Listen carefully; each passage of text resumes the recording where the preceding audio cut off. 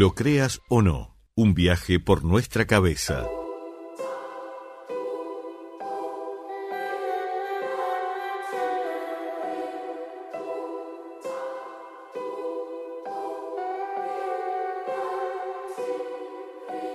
Lindo corazón, ¿qué es lo que te hicieron? Lindo corazón, te volviste hielo. Los demonios son ángeles del cielo que por un error les negaron el amor. Ahora soy yo la maldad, ahora yo tengo la culpa y si me quisieron quemar. Estamos escuchando este tema de Casu y el tema se llama Sobre mi tumba en el aire de Fuerte y Claro. Y estamos ingresando, como ya lo habíamos comentado justamente en el arranque de nuestro programa, en esta columna que prácticamente es un clásico ya a esta altura del partido de los días lunes, en este lunes 23 que estamos compartiendo con ustedes, esta columna de psicología con la psicóloga y sexóloga y una queridísima amiga, por supuesto, Vanesa Martínez, hoy para hablar del feminismo. Y me gustó el concepto que Vanesa utilizó porque va a hablar de ese proceso de transformación del superquerer al superpoder. Me gustó cómo la tituló, por decirlo de alguna manera. Y ahora nos los va a explicar porque además vamos a estar viendo imágenes de una serie que ha levantado muchísima polémica en Netflix. La serie de los amos del universo o los Masters of the Universe. Esta serie que acá en Uruguay básicamente la conocíamos como He-Man, pero que presenta un formato nuevo de diseño visual, pero también de continuidad de la historia de los 80, donde las mujeres logran un protagonismo más que importante, y esto ha levantado polémicas varias, con argumentos varios, y que seguramente también van a estar arriba de la mesa en esta charla con la psicóloga Vanesa Martínez, a la cual ya mismo le voy a estar dando las muy buenas tardes mientras disfrutamos de esas imágenes. Vanesa, el gusto grande de tenerte nuevamente en este programa de Fuerte y Claro. ¿Cómo andás? Bienvenida. Hola Martín, ¿cómo estás? Bueno, el gusto es mío y un saludo para toda la audiencia de Fuerte y Claro. Bueno, la verdad que un placer volverte a tener acá en el programa. La verdad que se extrañaba el programa y también esta columna, así que siempre es una buena oportunidad, por el tema que sea, para conversar contigo y para reflexionar juntos, obviamente, en el programa de temas tan interesantes como los que vos traés acá a la mesa del fogón de Fuerte y Claro a esta hora. Vanesa, a ver, yo decía, me gustó cómo lo titulaste, ¿no? La columna, porque claro, porque va más allá de hablar de feminismo, un tema del que ya hemos hablado, inclusive en alguna columna en este largo tiempo que por suerte hace que estás con nosotros por acá. Pero ¿por dónde le querés entrar como para explicar un poco cómo conectar este concepto también con esta serie, ¿no?, de la que yo hablaba recién, que un poco te sirvió a vos también de disparador? Disparador. Exacto. Sí, bueno, bien. Bueno, agrego algo más al título. Una frase que me gusta mucho, muy elocuente: deja que me levante, no quiero ser tu sombra. Bueno, bien, a ver, le llamamos feminismo al movimiento social que busca la equidad en las relaciones entre mujeres y hombres, obtener la igualdad de derechos, justamente entre ambos sexos. Es aún uno de los principales reclamos del feminismo en el siglo XXI. La segunda ola del feminismo en Uruguay se concretó en la segunda mitad de la década del 80. En nuestro país, Elvira Lutz fue declarada ciudadana ilustre por la Intendencia Municipal de Montevideo.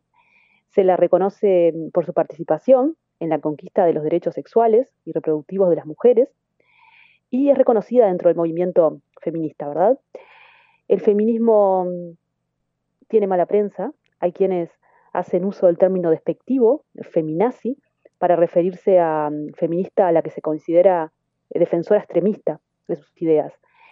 Y bueno, un poco más adelante voy a estar hablando de la serie, como tú algo mencionabas al principio. Exactamente. Martín. Vanesa, en base a esta primera aproximación que hacíamos, ¿no? En definitiva, qué es el feminismo y hacemos un poco de historia, ¿no? ¿Cuándo se inicia? Y vos algo adelantabas recién, pero ¿por dónde pasa el objetivo, ¿no? del movimiento? Ujú. Bien, sí, ¿qué es lo que pretende? Claro. Bueno, el feminismo es un movimiento social y también político que tiene su origen formal a fines del siglo XVIII, aunque sin llamarse aún de esta manera, que supone la toma de conciencia de las mujeres como grupo humano, de la dominación, opresión y explotación de la que son objeto por parte del colectivo.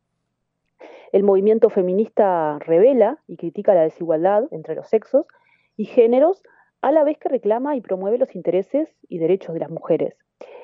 El feminismo es a su vez una teoría política y social. Su principal objetivo común es la lucha por lograr la igualdad entre mujeres y hombres, o sea, la eliminación de las varias formas de sexismo existentes. Este movimiento fue determinante en el fundamental reconocimiento del derecho de las mujeres al voto, seguido con la ampliación de los derechos políticos, sociales y civiles de las mismas, que han aportado en el proceso de visibilizar a la mujer como sujeto pleno de derechos. Un hito del feminismo es la convención en Nueva York de Seneca Falls en el año 1848, en donde 300 activistas y espectadores se reunieron en la primera convención por los derechos de la mujer en Estados Unidos, cuya declaración final fue firmada por unas 100 mujeres. El término, como yo mencionaba antes, feminazi, es un acrónimo compuesto por las palabras feminista y nazi, que vincula de manera ofensiva el feminismo con el nazismo, comparando el derecho al aborto con el holocausto consumado por los nazis. Este término, desacredita intento alguno que busque reivindicar la equidad de género, que quiera buscar un mundo igual para hombres y mujeres. Me quedé pensando en esto último que estabas hablando, ¿no? Porque comparar, no, claro, porque a veces uno, a ver, en esto del periodismo y de la comunicación, evidentemente uno está en contacto con palabras todo el tiempo, ¿no? Son prácticamente la materia prima intangible con la que uno está en contacto todo el día, ¿no? Y a veces sin querer naturalizamos palabras, ¿no? Pero poner en definitiva en comparación lo que vos decías recién, ¿no? El reclamo de un derecho, ¿no? De la mujer innato, por ejemplo, con el holocausto, está bravo, ¿no? De digerir. Sí, es complicado, es complicado. Y un poco, que parece que el feminismo es algo como más actual, este movimiento, y en realidad nace en el siglo XVIII, ¿no? Claro. Eso también es bastante llamativo. Sí.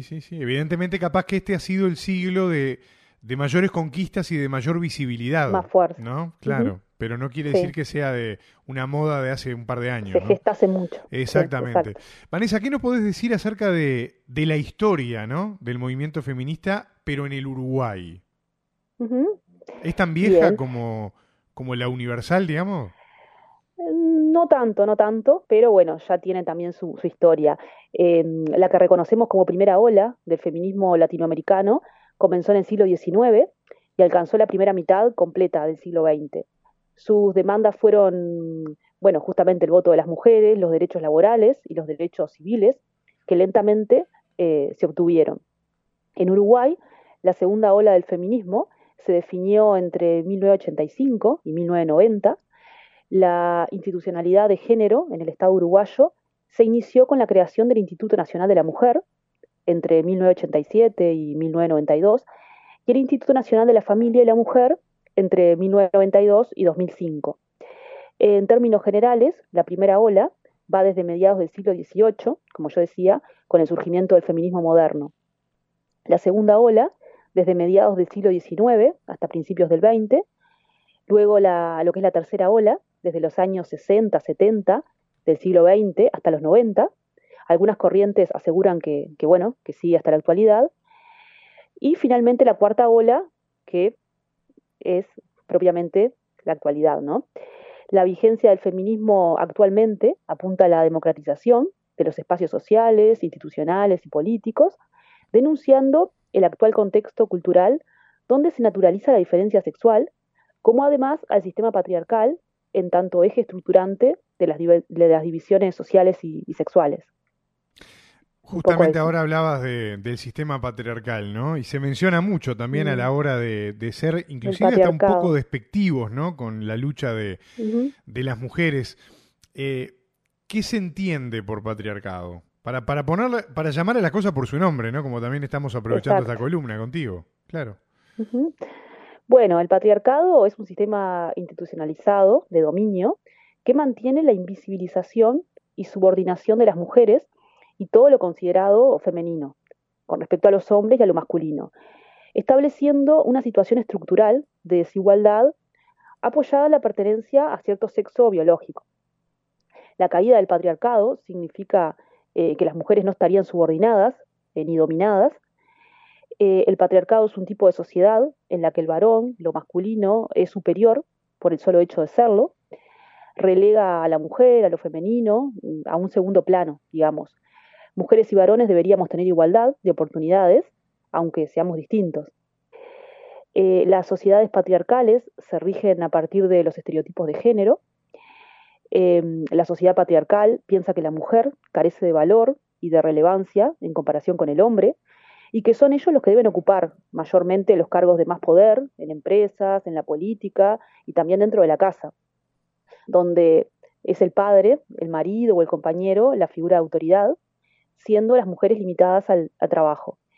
Esta es la forma de organización social donde los hombres son los que toman siempre las decisiones, ¿no? Que tienen la palabra.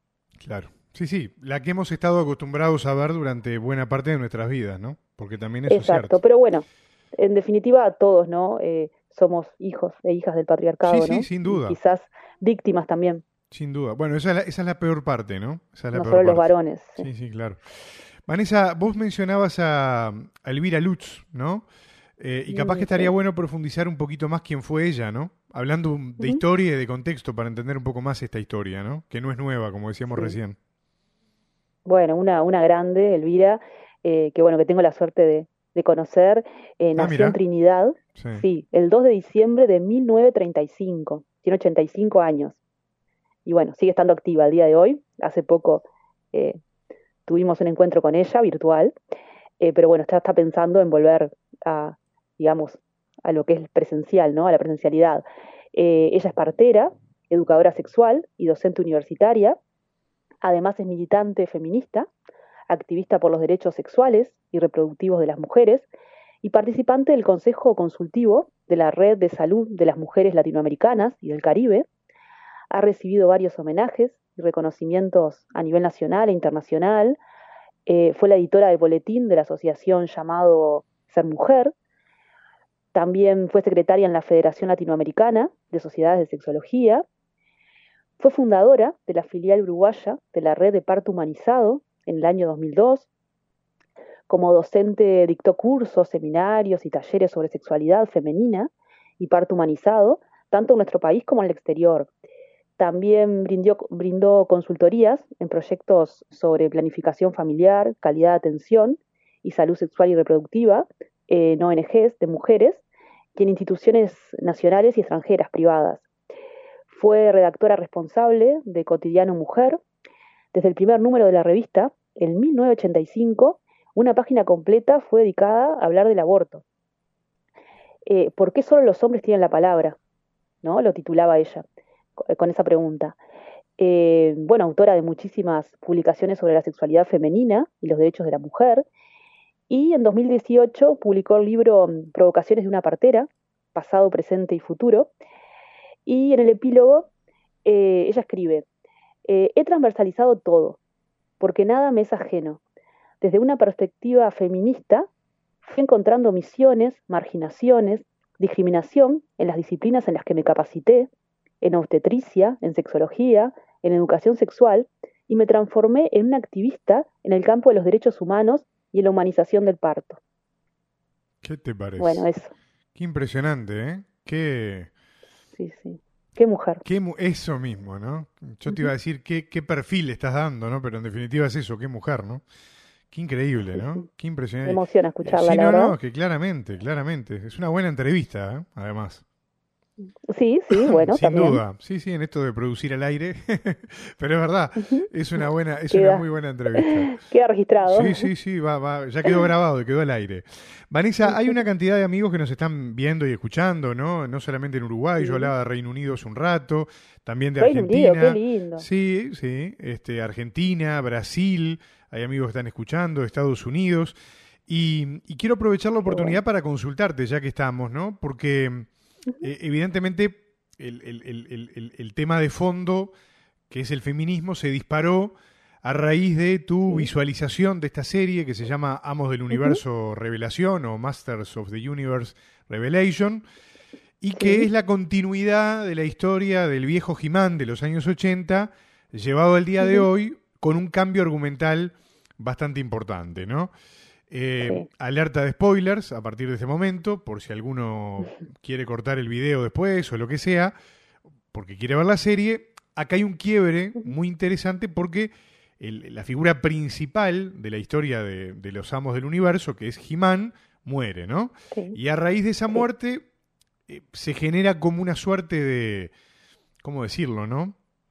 De quiebre argumental, capaz, que va por ahí, donde una de sus principales amigas y también protectora, ¿no?, del secreto del castillo de Grayskull, etcétera, etcétera, que es Tila, siempre un poco a la sombra, ¿no?, de He-Man, hoy que hablabas de esto de deja que me levante y no quiero ser tu sombra, pasa a ser como la verdadera protagonista del show. Exacto. Lo cual generó, bueno, vos lo habrás visto también, una ola de haters por todos lados, etcétera, etcétera.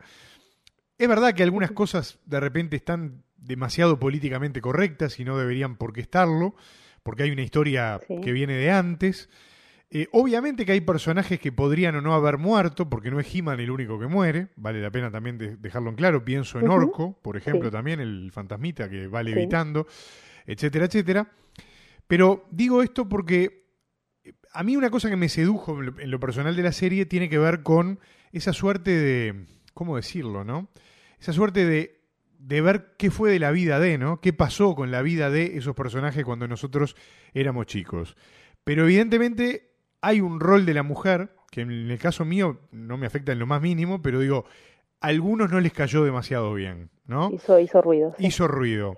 ¿Qué podemos decir de todo esto? Hablando de este pasaje del superquerer al superpoder que vos venías mostrando a lo largo de la historia, pero que también ahora se ve en definitiva en el papel que tiene la mujer, por ejemplo, en el mundo de los superhéroes, ¿no? Que puede ser a nivel humano, porque pienso en la película de Black Widow, ahora de la Viuda Negra, ¿no?, con Scarlett Johansson, que la tiene de protagonista de vuelta en Marvel, o pienso en esta serie de dibujos animados, y evidentemente el rol de la mujer, bueno, la Mujer Maravilla, yo que sé, puedo mencionar muchos casos, pero que viene levantando mucho, ¿no?, en ese sentido.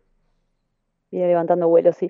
Bueno, antes que nada, un poco en términos generales, yo creo que los productores han notado las demandas del feminismo respecto a clásicos dibujos de superhéroes, intentan dar respuesta.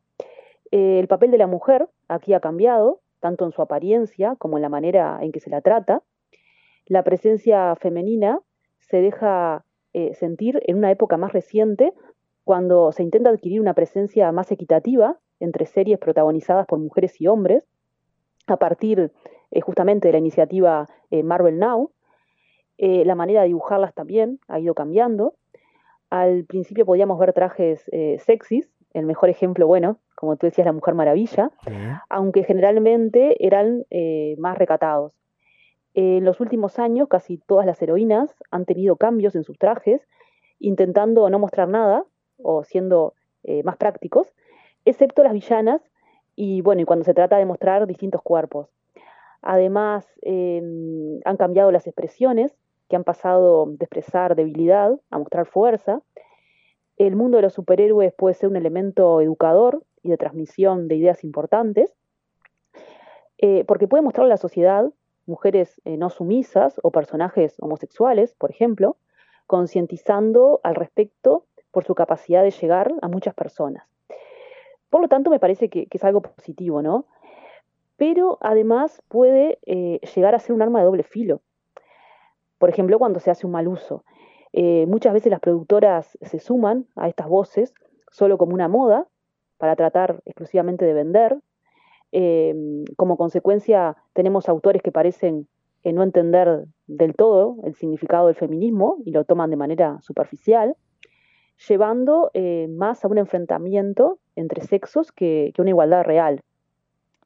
El feminismo mal comprendido puede llegar a ser peligroso, porque después es el arma que utiliza el machismo en su contra. los ejemplos de los que se agarra, digamos, para atacarlo. El patriarcado ya es muy poderoso, como para facilitarle más armas, digamos. Claro. Introducir miradas diversas y feministas es importante, de manera que, digamos, que sea de forma fidedigna y represente la realidad. Además del mensaje feminista, se necesita sustancia.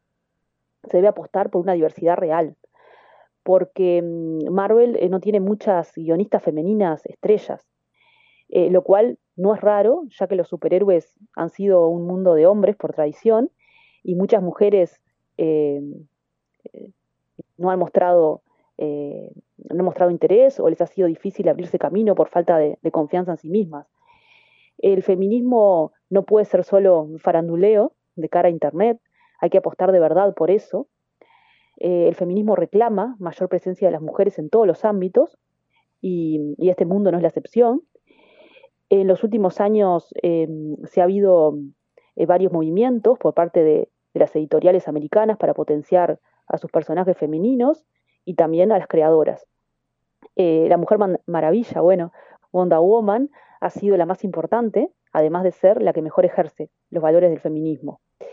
Y un poco yendo más a lo que es esta serie de He-Man, digamos, del universo, yo creo que, y contextuando, digamos, poniéndolo en contexto de lo que es el feminismo, relacionándolo, vinculándolo, yo creo que ya desde el vamos, ¿no? El nombre, He-Man, ¿no?